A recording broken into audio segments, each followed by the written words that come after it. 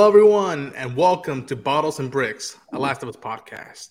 I'm your host, Ronan Unchained, and we have just seen a pilot episode of HBO's The Last of Us, the highly anticipated, beloved adaptation of Naughty Dog's masterpiece work of a video game.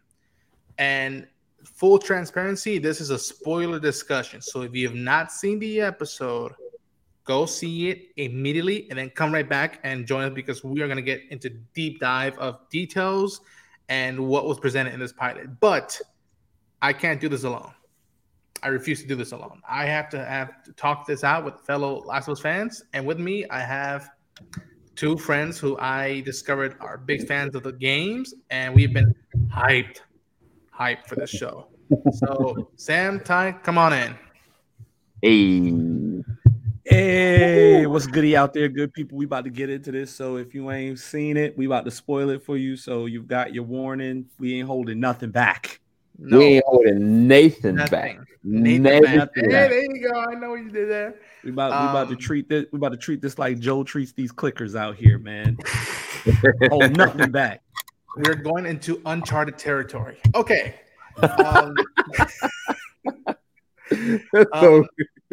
So let's do this. Because Ty, you had just recently just saw it. Like your pulse right now is bouncing up and down. You just saw it conclude. You've played the game. You are familiar with the characters and story. What are your immediate thoughts on the pilot? Naughty Dog does it again. I can't even. Here's the thing. I can't even say HBO. I have to say Naughty Dog, because if there's one thing Naughty Dog does, it's control their property and make sure you get what you're supposed to get. So Naughty Dog has done it again. Naughty Dog has found a way to give me reason to hold on to my HBO Max subscription. Like, I don't know. I honestly wasn't sure, because I had, when I first got into The Last of Us, I didn't even have the original on PS3. I got it when I got my PS4, and the remastered version came with it. Yeah, I loved it. I wasn't sure. I wasn't really too comfortable about the whole them doing part one, because I'm like, I didn't think it was necessary. But after watching this first episode, I'm ready to go back into that world, and I'm honestly ready to go back into it with the PS5 graphics. I might be willing to spend that money for a game I already got with the new graphics, So Naughty Dog has done it again. Absolutely incredible pilot episode. And if that's the pilot episode, God only knows what the rest of the season is like. Let's go. All right. So Sam, this was technically your second and a half time seeing it. Yeah. You were the one out of all the three of us who saw it the earliest, and you were kind enough to be like, Ronan, I'm not gonna tell you anything except that, like, wow. And so what are your thoughts on the pilot? We did do a non-spoiler review. If you guys want to know our unfiltered non-spoiler thoughts, go and check that out right now on Team JVS. But now that it's here and the spoilers are free reign, oh my gosh, the emotional damage, the emotional resonance. First off, I'm gonna just put it like this. I remember, on PlayStation 3 playing this game, and I was like, daggone, man, I feel pain now, I actually feel pain. I know this story. I played the game multiple different times with different versions, different remasterings. I played the second game. I know what's going to happen. But some kind of a way in this pilot, they took you along the ride of Joel's daughter, like, differently. Because you get to see how the world was. You get to kind of flourish and see her in her backdrop with her friends and being at school, how she interacts with the neighbors, the kind of loving daughter she is, how she compliments him, all to build up to what we suspected was going to happen, but it happened differently. Yeah. It happened way more fluidly, and it still hurt. I still cried anyway. Yeah. And that was just the tip of the iceberg, because this was an 81-minute episode. Like, I'm not going to lie to you guys. This was a 10 out of 10 episode. As a pilot, they had so much they could have failed on. So much they could have failed. And I'm not even going to say it's just Pedro Pascal because he is amazing in this. It's everything. They had the score perfect. They got amazing cinematography. The daggone CG and the set designs are amazing. The camera angles are amazing. And they're finding a way of really, truly adapting something that is on a video game medium and making it true to form on television. And that is hard. That's the reason why we've never had a good, successful one on television or movie, really. This was everything to me. I loved it. And we're going to go into the spoilers back and forth because there are some things that they did change, but I would debate and say that I think those changes are essential to character progression on the television format. But yeah, that's where I'm at. Yeah. So Sorry. No. It's all good. What I was gonna say, Come on, who knows? I might bring this up. So I don't know if all of you know, and I think I told Sam. Initially, once the first game came out, Hollywood came knocking. They were like, "We want to do the movie. We want to do the movie." And for a while, it was developed that Naughty Dog was going to team up with Sam Raimi to produce a Last of Us movie. And at that time, the only one that was like attached in terms of an actor to be involved was Macy Williams as Ellie. And she would make a great Ellie, but that never came to fruition. And that was about 10 years ago. There's a panel. If you go on YouTube, there's a panel of them going to San Diego early on, be like, we haven't filmed anything yet. We're announcing we're going to do it. To see it now transition to television is fitting, especially with what television has been doing over the past 10 years since that announcement. Television, I would say, now rivals, movie theaters. Yes. I still am a cinema guy. I will go to the cinemas, but there's just as good stories, acting in television. And that logo. To me, what was weird is that my expectations was just like, all right, as far as my money is concerned, and what's weird, they're not even related to Naughty Dog. Only 2 other types of films after the game had come out had truly honored in spirit what The Last of Us means and could do. And to me, those 2 films were Logan and A Quiet Place, both part 1 and part 2. Those two franchises were the ones that they nailed what Last of Us is, it embodies, and what it can do for an audience that's either related or unrelated to the characters. And yet, Sam was telling me like remember, this is a television show, it's not the game, so you have to let go what you know and go with it. And I was like, I know that, but they're nailing such beautiful moments from the game that I love and giving it another dimension. Yep. I wrote down, holy shit, we're spending the morning of the day when everything goes to hell, and that was something that I found was rewarding, and that I'm like, you know what, in television you could do that. Yeah. You could do that. You could spend time with the characters and see their dynamics instead of right before, 5 minutes before everything goes to loose. And you see how Joel is more as a dad, how Tommy is an uncle, how Sarah is as a teenage girl. And they delivered on that. And then when they make the time jump and just seeing how 20 years later the civilization is fallen, it just...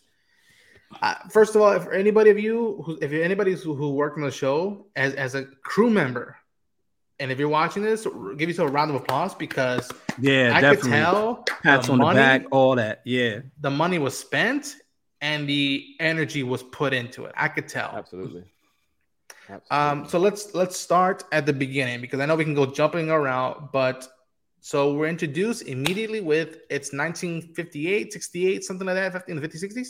And it's a regular talk show where somebody's interviewing scientists and people in the medical fields, and they bring up the danger of an outbreak, or the danger of a virus spreading, and I'm saying, no, we're not concerned with that. And somebody poses the question, what are you? Fungus, and breaks down where fungus comes from, where it connects to the world. Mm-hmm. And someone reverts the debate, being like, well, that's just for ants now, it's not humans. Sure it is. Sure, you're right. Mm-hmm. Because the planet's not heated up yet. If it's heated up, that's a whole nother conversation. And it was just like, It's that is as transparent and as meta as it gets with where we are now and what our planet has been going through over the past 2 decades of just True. it's been heating up. And I love that the minutia they went into it. Did you guys like that opening? Yeah, I thought it was very fascinating because I was like, wow. And even when he was talking, he brought up like, LSD and like bringing up, like you said, with the ants. But I mean, at the end of the day, what's the sad part about it is he kind of was just really cold to it. He's like, whatever. And then the other one was like, eh. And I was like, they don't know, but they're like literally prophesying where this is going to go. Yeah. And I think it's very fascinating to see what that means for Ellie, because that takes a different perspective on her. I mean, even in the games, we still don't know how she is going to be able to ultimately help humanity, right? Where it's like with this situation, you got a progressive thing that's going to naturally happen, but now she's an enigma. She's the inconsistency to that. Yeah. And you got to, from, I think you said it was like the 50s or the 60s when that took place. I believe so, yeah. It was 58 or 68, something around those lines. And then it started on 2003. Which is ironic. Which is 10 years because the game's 2013, yeah. And then 2023 is when this show aired, and when you guys are watching it right now, even though we're recording it in 2022, you guys are watching it right now in 2023. But it's very fascinating to me because it's layers that I didn't think about. When we started playing the game, we were like, we see Sarah and she's kind of like, where's my dad at? What's going on? All of a sudden it's boom, boom, boom. Action, and like, no, we get a progression of everything. Even when we saw the clerk, the person that she was going to go take her dad's watch to, and then all of a sudden the wife was like, no, she's got to leave. And they didn't give you any indications of stuff happening. It was just she was hip to something. And then by the time she got back home, like that's when all hell broke loose. And I loved how they set this all up. It's so different, but it was good. And Ty, it was mostly background stuff. And I think you and I both caught it, where it was like you're seeing the trucks rushing through the streets, and you hear helicopters going, and someone at the background, I think an old lady says like, "Oh, that's a day-to-day thing. Someone's chasing somebody." The helicopters, probably right now in my neighborhood, I'm going to hear it right now in a few minutes. The helicopter. Yep. So I liked how they made it a day-to-day thing, but if you're a fan, you're like, oh no, it's happening. It's happening right now. So Ty, how did that work out for you? Where it's like, all right, we're seeing, the day wake up of Joel's birthday, and now we have to just wait until the bomb goes off. Literally. All right. So I'm gonna jump in and cover a couple things here with this. First off, this show is not a 10 out of 10. Let's be real. This show is a 37 out of 10. 45, 72, 89, 153, 247 out of 10. This show is like beyond perfect. I'm glad they didn't go with a movie because there's absolutely no way you could take something as epic as The Last of Us and try to give it to us all in 2.5 hours. I think they made the best decision there. I agree with you on the background and the layout because there's subtle things. And that's the other thing, because it makes the show rewatchable, because you're going to go back and go through it and you're going to notice the little subtle things, the trucks going by, how the town went from active to less active till by the time she gets kicked out of the actual watch store, there's no one on the street. Nobody. To the time where she's at the neighbor's house, she goes in and you literally see in the background the grandmother so dying and really in the chair, and the way she goes to the subtleties with the dog, where the dog is like, yo, you're not taking me back in there, I'm out. Like, it's the little things that make it so grand. The game as well, but this show literally takes the actual true essence of the game and actually make it on the same platform. Yeah. It's great based on the little things. Yeah. The little things make it big, and I agree with you. We have not seen anything of a video game transition to a live action where it's actually been good, like amazing until now. And I'm just going to call it out. We ain't see it with Assassin's Creed. We ain't seen it with, I mean, don't get me wrong. I love Michael Fassbender. I mean, but much like Michael Fassbender playing an assassin, Brandon Routh playing Superman, Henry Cavill playing Superman, you got great actors with bad scripts and bad movies and bad transitions. I'm just calling it what it is. Like, if they ever do a God of War, Christopher Judge, they better find a way to paster the white on Chris Judge and let him do the role. I'm saying is, that's been confirmed. Amazon got a brand new series coming out. I'm absolutely fine with that. But what I can say, there's never been a problem with stories in games. Okay, if you have a game with a good story, most folks will let it fly because the story is epic. But what we've seen with The Last of Us, much like we've seen with God of War, much like how we've seen with other Naughty Dog projects and Santa Monica Studio, not to throw them in here, but I'm just going on the premise of the genre. Stories, the way they narrate is just so epic, and they put the time into the details. Yeah. They put the time into the emotions. Like, who didn't get choked up when he actually got up off the ground and the thing was, it wasn't even that, and the detail of, well, he's not going to get up and see that she's dead. He's going to get up and see it's the last seconds before she dies. Yeah. And between the time she is panicking and he's holding her, picking her up to where he looks at Tommy and Tommy just says, Joel, we don't even see it. They see Tommy and all he says is Joel. And in that moment, from when he says Tommy to Tommy says Joel, and they come back, she has breathed her last breath and died. Like, it has, I mean, how much more emotionally epic can you get than that? And then in that particular moment, you literally jump 20 years, and you're looking at the aftermath of what has occurred.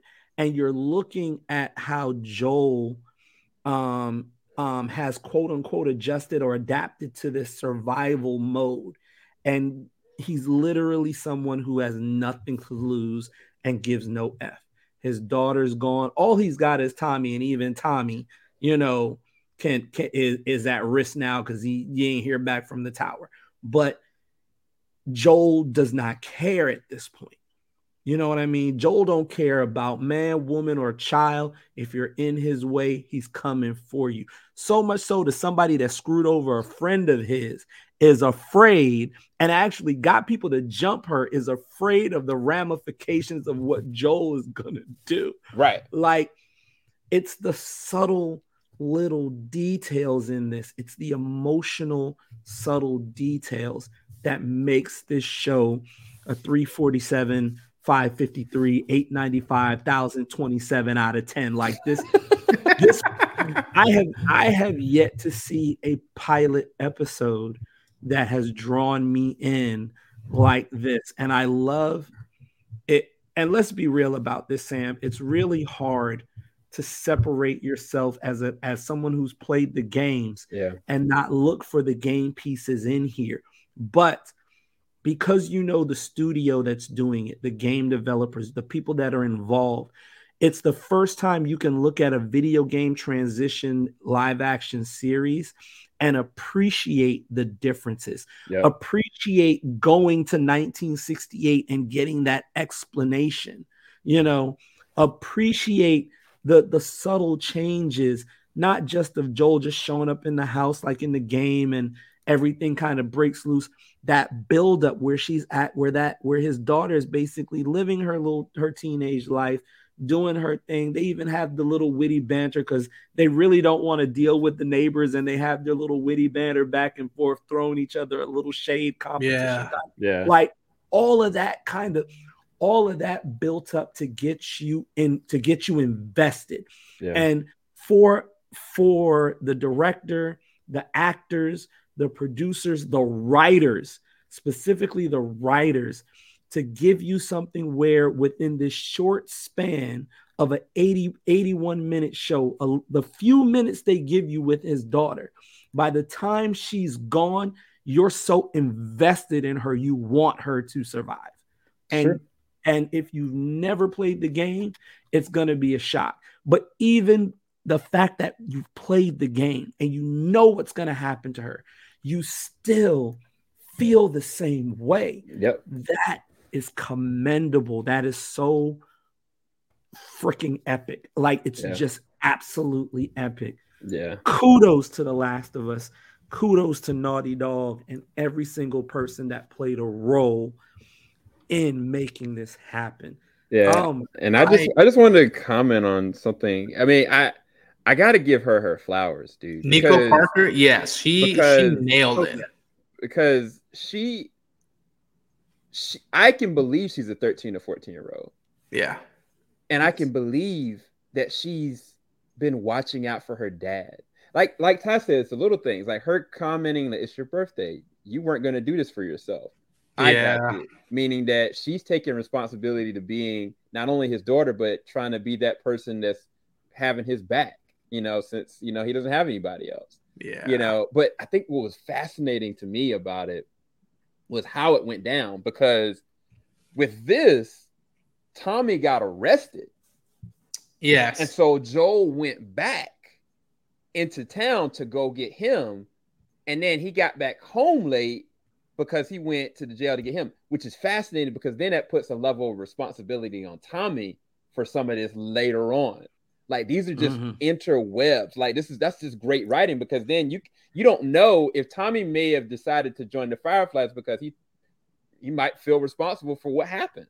Because ultimately, if Tommy would have just went home and they were all home, they probably would have saw the alert, got out pretty early, and they might be all alive, And I think that's an interesting, small little detail that it added a new layer to Tommy as a character in just that small moment. Even down to when they were out in the street and everything flipped over after the plane crash. Was that plane crash? Oh my gosh! Oh my god! That was when the truck flipped over, and Joel was like, "It's gonna be okay." He got her out. She couldn't move her leg, and all of a sudden, the ambulance crashes into the truck and pins them away. And like, he kept on saying, "Tommy, Tommy, Tommy." Tommy's like, "Look, yo, get her out. I'll find a way." It's so fascinating to kind of see it differently. Like, it's almost like watching this whole thing through a different set of focal lens, because later on it adds more to why Joel is trying to get Tommy,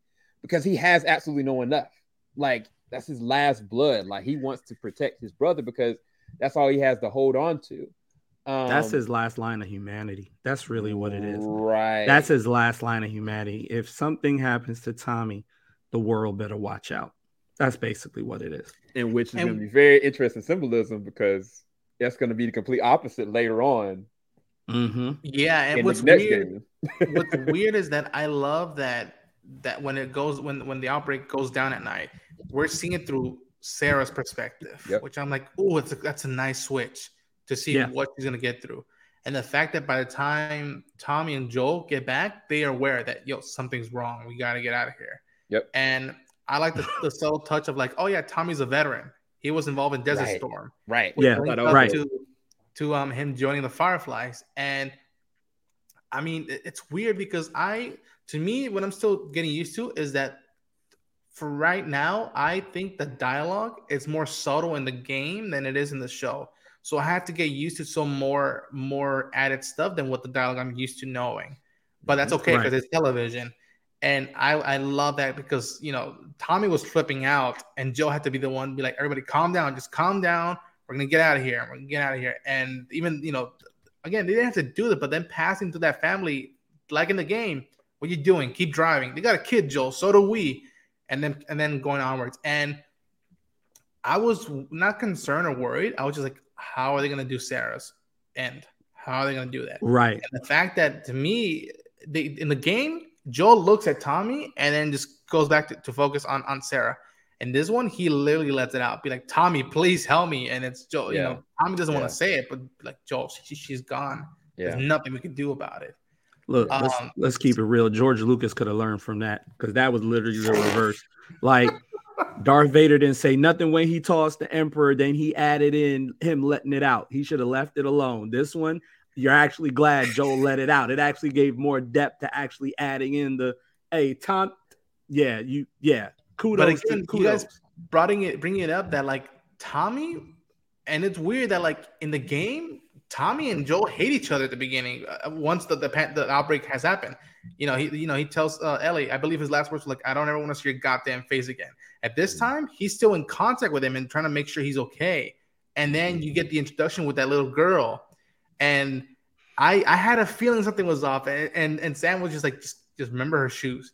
I was like, okay. Is she Ellie? This doesn't count. Is she somebody's just a new character they're bringing in?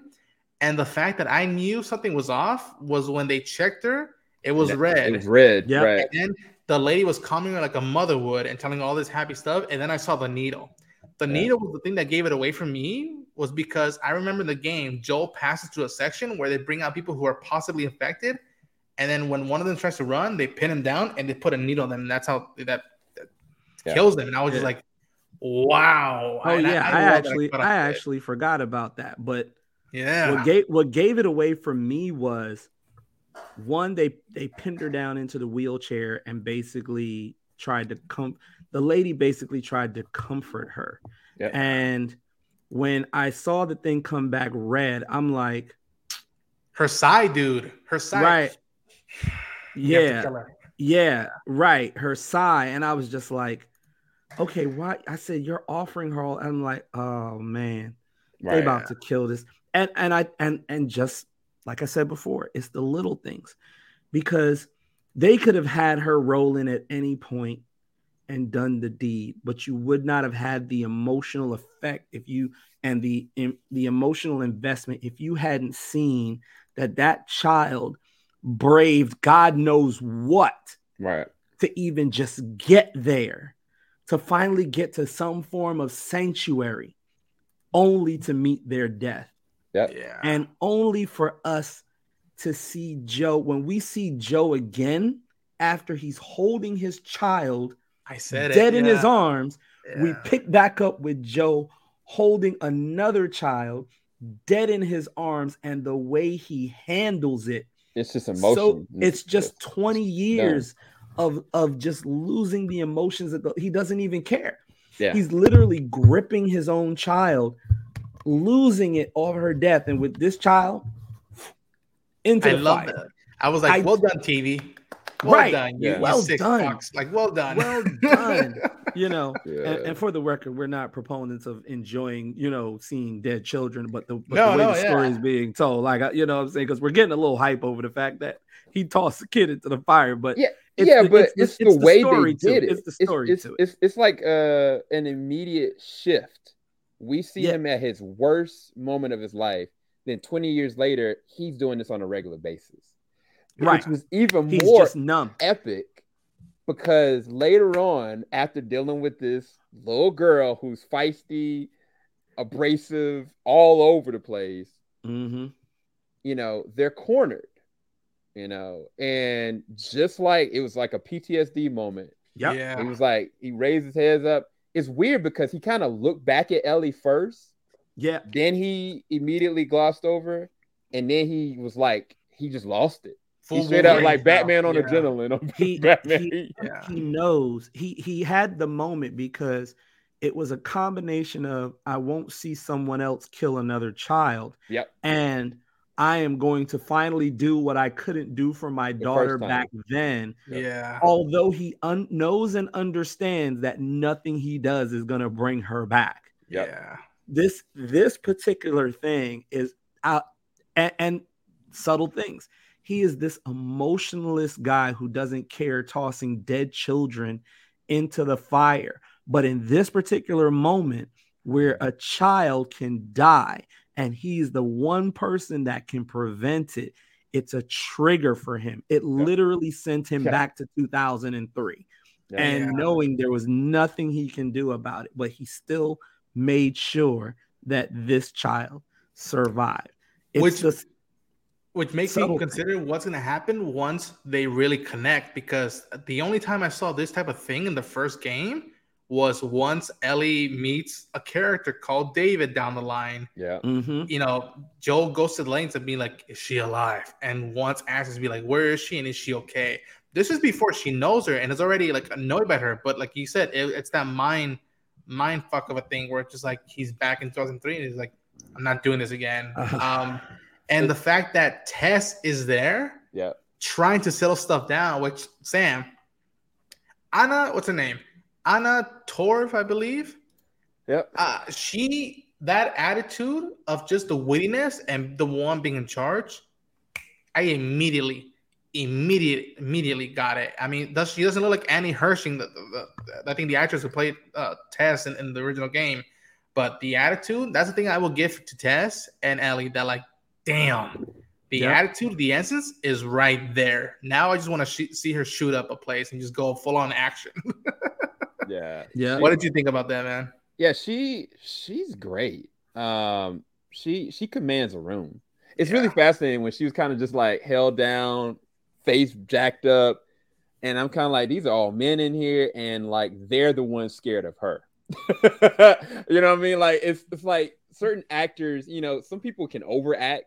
She didn't. She was like, you know what? You know, you can cut one of the fingers off. Like, I don't really care. Like, can you just get me out of here so I can put something on my face and go back home? And he was like, but yo, your partner though. He's like, no, it's okay. I got him under control. When really she's lying in the back of her head. Because as soon as she went back to Joel, that scene, when Joel realized that they had the battery, she knew, oh crap, I gotta calm this ninja down. And he was like, no, we need he's like, all right, well, cool. We'll go get our battery back. We'll kill these jokers and, you know, whatever, you know. But I love her personality. I love how Joel really needs someone like her to kind of motivate him somewhere, because he doesn't have like a direction. Like, it's kind of like he's doing this and this and this to go to point A to point E, but it's no direction whatsoever. Right. And also she kind of comforts him. Like, even like when she was, you know, dealing in the jail cell all night, she didn't be like, oh, wow, man, we got to go do this. Like, she let him rest. She let him sleep off his drunken stupor and held him. So, no, I think the actress is doing a really great job. The thing that I was going to ask you guys about is, do you guys think that Joel's having this person, and I guess this goes back to the game too, because I never really analyzed it like this, the trauma of losing his daughter is also a trigger because of the responsibility that he has taking on this young girl. No matter whatever way he feels about her, doesn't matter, but just having something of a responsibility all over again. What do you feel like that's doing to this version of Joel in this moment in this episode? Because I feel like when he was like, oh, heck no, I ain't doing this. Like, we don't do cargo. And then even at his benefit, like, he was like, I still don't want to do this. That conversation that he had kind of with Tess, like, she convinced him. It wasn't so much anything that Mallory said or anybody else. And then when Ellie had him cornered in the apartment and found out about the different radio protocol and stuff like that, he was compromised. And I don't think that he's let himself breathe like that. But I was curious y'all perspective on it, because I didn't take that thought process until later on in the game, but automatically the seeds are already being planted early, which is fascinating. It makes me wonder how long they're going to hold us stretching, that they're going to be like irritated with one another, and how long that's going to snap, and when he's going to start to finally trust her and actually care for her. That's what I'm wondering, because that was a reactionary PTSD moment. Right now, he's still clinging on to Tommy. So his humanity is still not dead because his brother's still out there, and he's still worried and concerned about him. So that's a cool twist from the game, where he just, in the game, he get two fucks. He's just like, I don't care. And he knows that Tommy was related, you know, in cahoots with Marlene. And that the fact that a lot of the stuff that initially comes right before the journey is playing out pretty quickly, which that's going to, I wonder how much of the journey is going to feel like a long trip, which I'm game for, and how much, hopefully, for this version, and it also enriches Ellie and Joel's relationship, just like what Troy and Ashley did in the game. And that's what I'm like, again, it's the dialogue. I'm trying to reconfigure myself, be like, this is TV dialogue, and they're bringing stuff in from the game. Now it's also the pacing of scenarios, which the one thing I could have thrown in as a nitpick, which was like, I wish I would have stayed more time in the day before the outbreak to see how that played out. But I'm also having to reconfigure and be like, I'm letting go of gameplay, where gameplay also emphasized on the pacing and whatnot. So I'm really looking forward to seeing how the pacing is going to play out and how it'll go from the first episode, looking back at it now, to when it's about to conclude. Yeah. I think they're gonna stretch this out a bit, and they're going to have these different encounters help to build that bond and, well, basically open Joel up where he has no choice but to open up and care for Ellie, which is going to lead to the end of the whenever they end it out, whether it's this season or they do another season. Like, we all know the end of The Last of Us, at least part 1. So what I think they're going to do is they're going to stretch it out, because he does not, under any circumstances, want to bond with this girl. Nope. He is already reluctant because of he don't deal with transporting humans.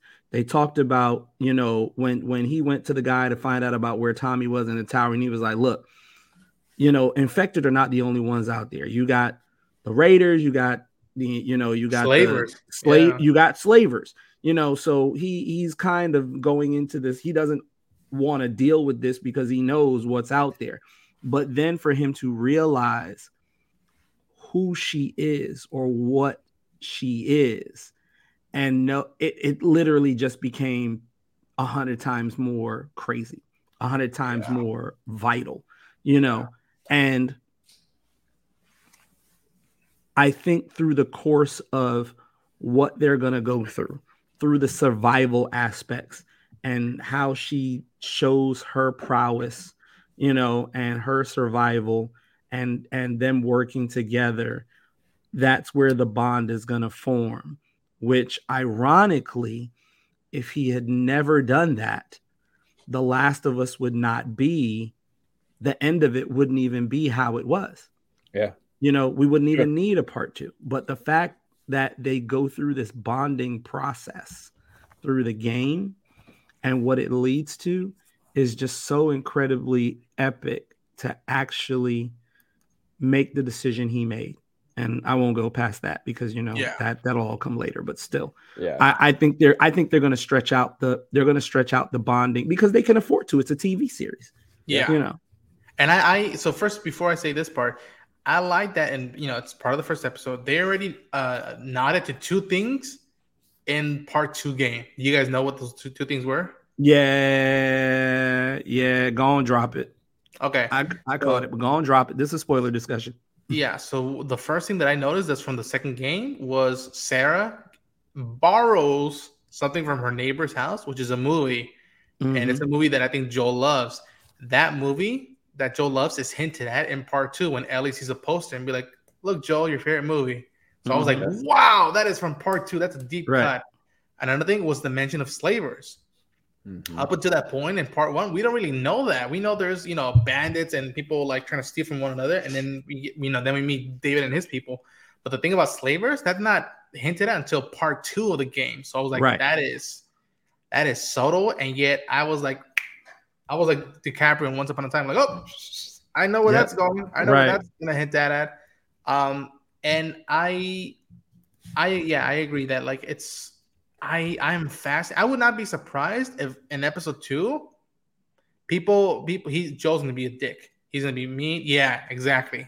Yeah, that whole slavers part. I was curious to see where they're going with that. They may leave an actual hint at it. I don't know if it's going to be an encounter that Joel and them see, but somebody may leave like a conversation about it, which will be interesting. Yeah, we don't. I think what Naughty Dog is doing is kind of sliding in the little subtleties for part 2, just in case. Just in case. They're trying to give you as much of it as possible, just in case. But I'm really looking forward to see how they do this entire series. Yep. Like, are we going to get part 2, season 2? Are we going to get it in a season 3 or 4? Like, how are they going to stretch out part 1? So this is the crazy That's gonna thing, be great. though. This is the crazy thing, Ty. Part 2 takes place in the past and in the present. The beginning of part 2 takes place during. So certain characters in part 2 are gonna have to be in this by the second season, no matter what. Right, but like we said, it's the little things. Yeah, Ronan said they already gave subtle things to part 2. Look at how they covered the whole pilot episode. It's basically like part 2. They went to the past to frame it up for the present, to take you into the future, which is our, present 2023. But they're already setting up this premise so they don't have to do it when they do part 2. And I'm just going to speak it into existence because this thing is just too good for them not to ride this thing all the way out into the sunset and give us everything. This is literally Game of Thrones level. I'm just going to call it right now. This is Game of Thrones minus season 8 epicness right here. Seriously. So I love that they're setting up the series theme and genre for part 1 and part 2.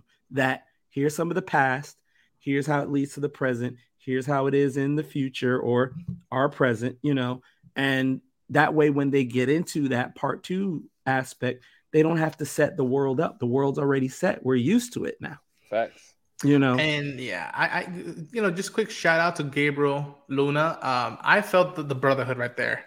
I felt it right now. Yeah. I'm like calling him old fuck. I'm like that's Tommy. That's Joe and Tommy right there. And so I can't wait to see what Gabriel is going to do with that role. And just because that's besides Ellie and Joel's journey, the relationship between Joel and Tommy, that's my second favorite connection because as a brother, that dynamic hit home for me. But speaking of Game of Thrones, we got to talk about Bella Ramsey, fellas. Yes. We got to talk about Lyanna Mormont. Let's go.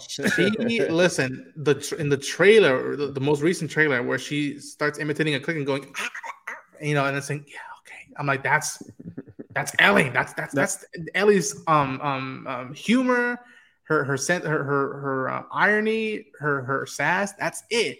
And right off the bat, the first scene where she barely flips off a member of the Fireflies, I'm like, that's Ellie.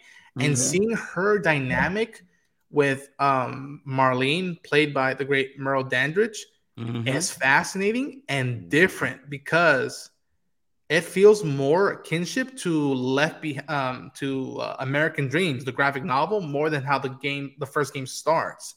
The first game starts and they already know each other. She's like an aunt to her.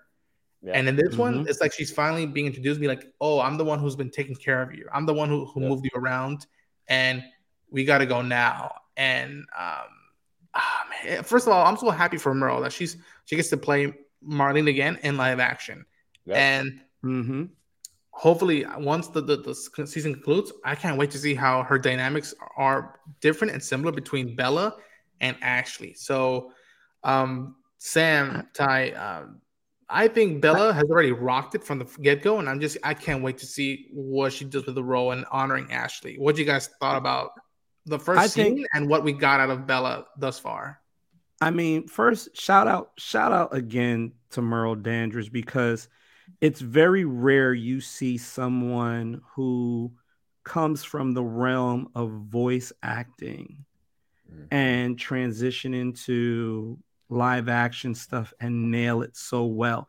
Yes, she was Marlene, for the game, so this is clearly easy for her. But the fact of the matter is, you're more likely to see live action actors like Ashley, who, is known for things like Blind Spot. I love her in Blind Spot, but she's incredible in The Last of Us, So for her to actually, for Merle Dandridge to go from the game to the voice acting and actually just nail it and do everything so well, kudos to her. Not everybody can do that, but going back to Bella, the OG Mormont, she has there are just some people in the world that you can comfortably pass the torch on to, right? Comfortably. She has taken this torch and ran with it. Like you said, the little subtle things that you see her do when she's told to count to 10 in the trailer where she's imitating the clicker. This is all the jerks, the jerk for hire stuff that Ashley did in the game. Yeah. And it's absolutely incredible. And she nails it. I would, of course, love to see Troy and Ashley playing these roles, but they can't play the roles. They don't have the, they're not in the position for that. But Joe, Pedro is just doing everything right by Troy. Bella is just doing everything right by Ashley. I mean, this is The Last of Us. Like there's no like, oh, well, this is, the film or TV adaptation of the last. No, like if they gave me a controller, I would sit in front of this TV series and input stuff. It's literally The Last of Us.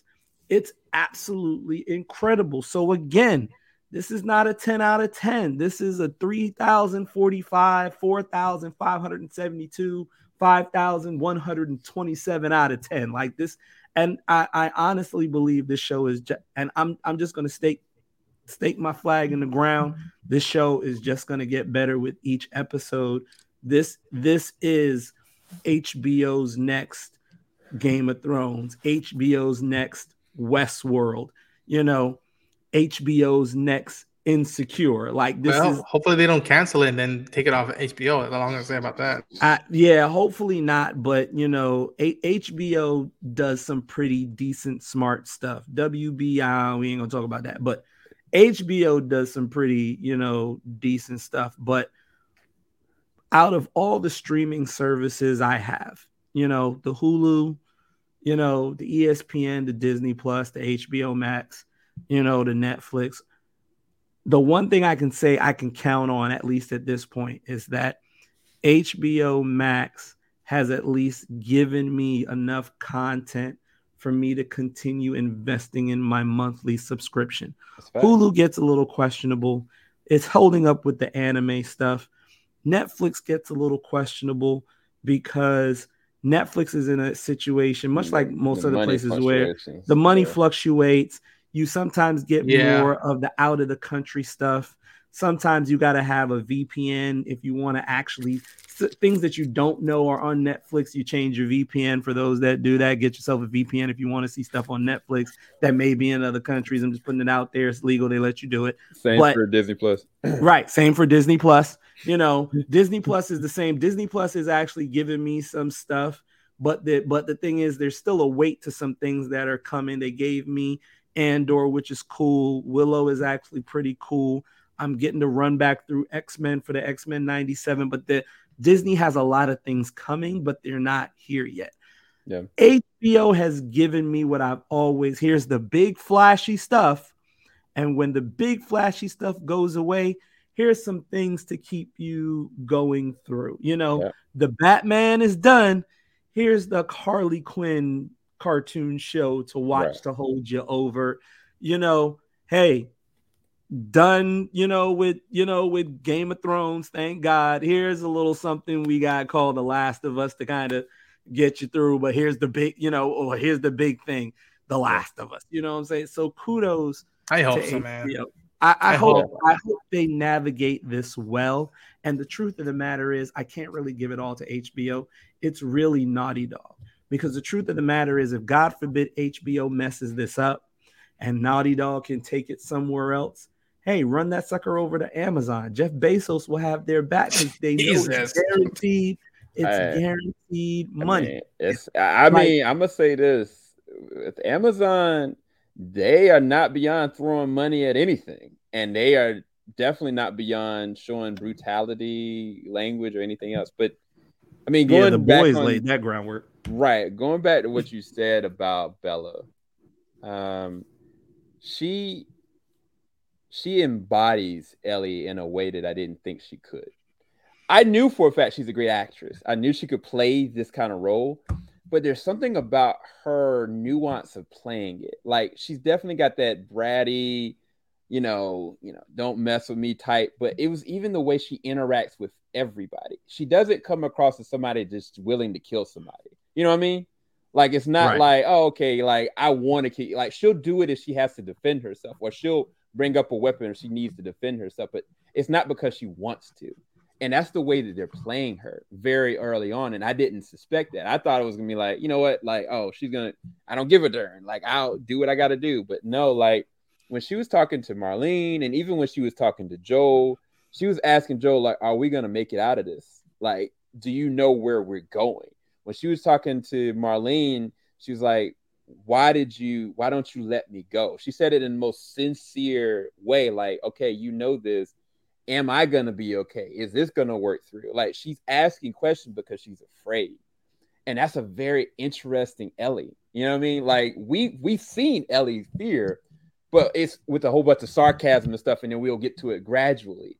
But in her defense mechanism, right, we see her very strong, yes, because she even one of my favorite scenes is when Marlene is sitting there hunched over, got a bullet in her gut. The girl next to her, she had her ear blown all the way off. And Joel and Tessa kind of like got him at gunpoint. And then all of a sudden, like, Ellie tries to go for the knife. And he puts the gun. He's like, no, don't point a gun at her. Point it at me. Point it at me. And Joel's like, what's going on here? And Ellie's just looking at him like, I love that. Their first interactions, they immediately are not hitting it off, but at the same time, they're breaking each other's boundaries, because Ellie was probably really scared in that moment. She probably was like, yo, this dude about to blow my head off, By the time he's punching that guard, she's petrified. The look on her face is just like, oh, fuck. What the hell? And that's another moment, because initially I was like, Bella, she played that so well, because on paper, it kind of like, oh, she just wasn't fazed by it. But you could tell in her eyes, she low-key was traumatized. Like, she like, what's wrong with this guy? She went through a whole lot of the emotional spectrum between the time she met Joel and the time she saw him beat that dude to a pulp. Like, she tried to attack him with the fierceness. Then she gave him the attitude and the stink when he got the knife and moved it out the way. Then she went to a whole entire, oh, he is going to blow my head off with the fear thing when he put the gun on her. Then she got to her little sarcastic little attitude over the whole decades codes. Then, she goes from the freak out to the like, look, calm down. This thing is 3 weeks old. Like, I'm not infected. Do not do that. Like, she's trying to calm Tess down to the, oh my God, he literally just beat this dude's face, smashed this dude's face in like the Knight did to the other Knight in House of the Dragon. Like, he literally beat that dude in. And it touched the whole entire emotional spectrum in those moments. And I'm like, come on. Yeah. Bella is nailing it. Bella is just nailing it. But we knew she was going to be great from Game of Thrones. This isn't new for us. We knew she was going to be great, but what we didn't know is how she's actually able to navigate the emotional spectrum range so fluently without a single bit of issue, or at least portray it as if it was something easy and simple. Kudos to her. She nails it. And I think she's going to nail it every single time. Yeah. And I really don't have anything else. I said this before in my non-spoiler. I think this was the perfect pilot. there are certain things and changes that they made that I could kind of try to nitpick, but then creatively, I get it because it's on the format of television. And then stuff that they brought in that was like eye candy, like, oh wow, I remember this moment. This benefits me as a person that played the game, but imagine if I've never played the game, this is still great content because there's context for the reason driving by the burning house. Right. And it was like, yeah, it was a different name, but I was like, I get it because it still hits. You understand, like, oh wow, they know the person that's connected to this farm or this area. Oh wow, this makes them emotionally affected by it, but then they still have to move forward because of it. What does that say about Joel and his willingness to do whatever it takes? Like, it's those things are still cemented in what the game's foundations were, even if they're completely different. I'm gonna say this is a 10 out of 10 pilot, and I'm excited, and I cannot wait for next week for you guys to hear our discussion on episode 2. That's all I'm saying. 6,432 out of 10. 7,355 out of 10. 8,372 out of 10. 521,600. Look, exactly. Hey, look, we just gonna say it like this. Yo, the show's power level's over 9,000. It's over 9,000. It's over 9,000. 9,000 clickers. But I said it, and look.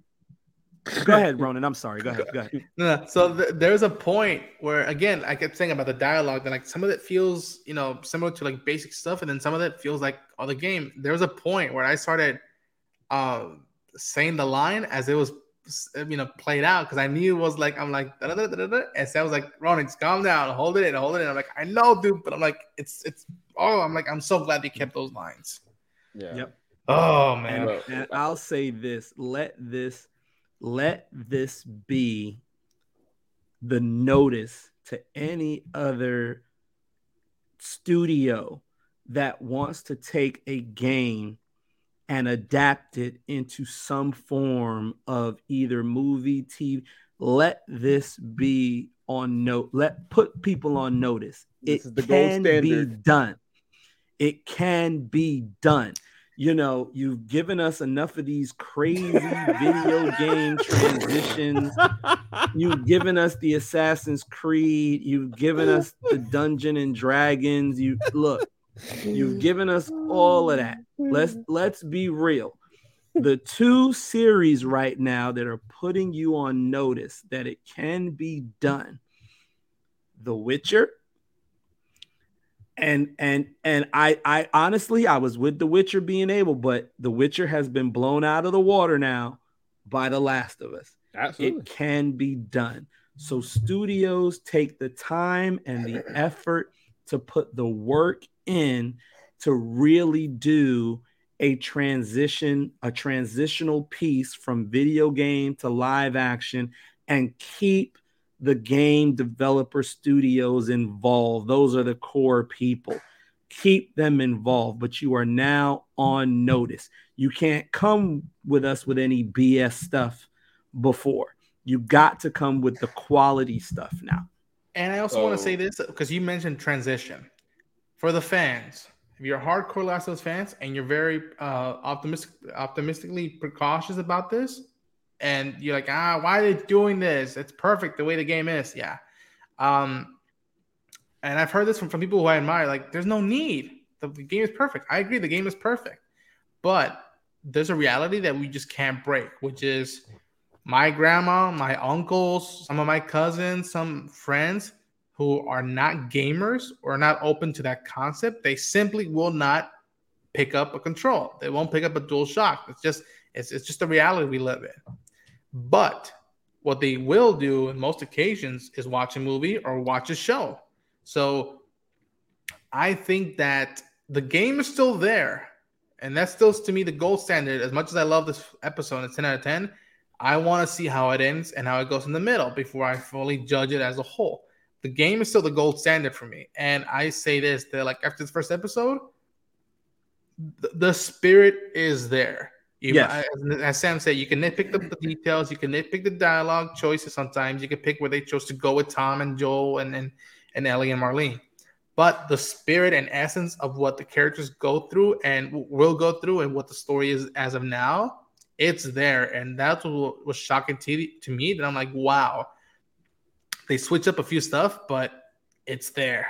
And now maybe I can convince my grandmother, I can convince my uncles, I can convince my cousins to like, hey, check this out. This is something I love. You might like it too. That's all I say to us fans. I wholeheartedly agree. Well said, Ronan. Well said. But fans, my hermanos, Sam, Ty, thank you for joining me in Balls and Bricks and just letting this all out for the first episode of HBO's The Last of Us.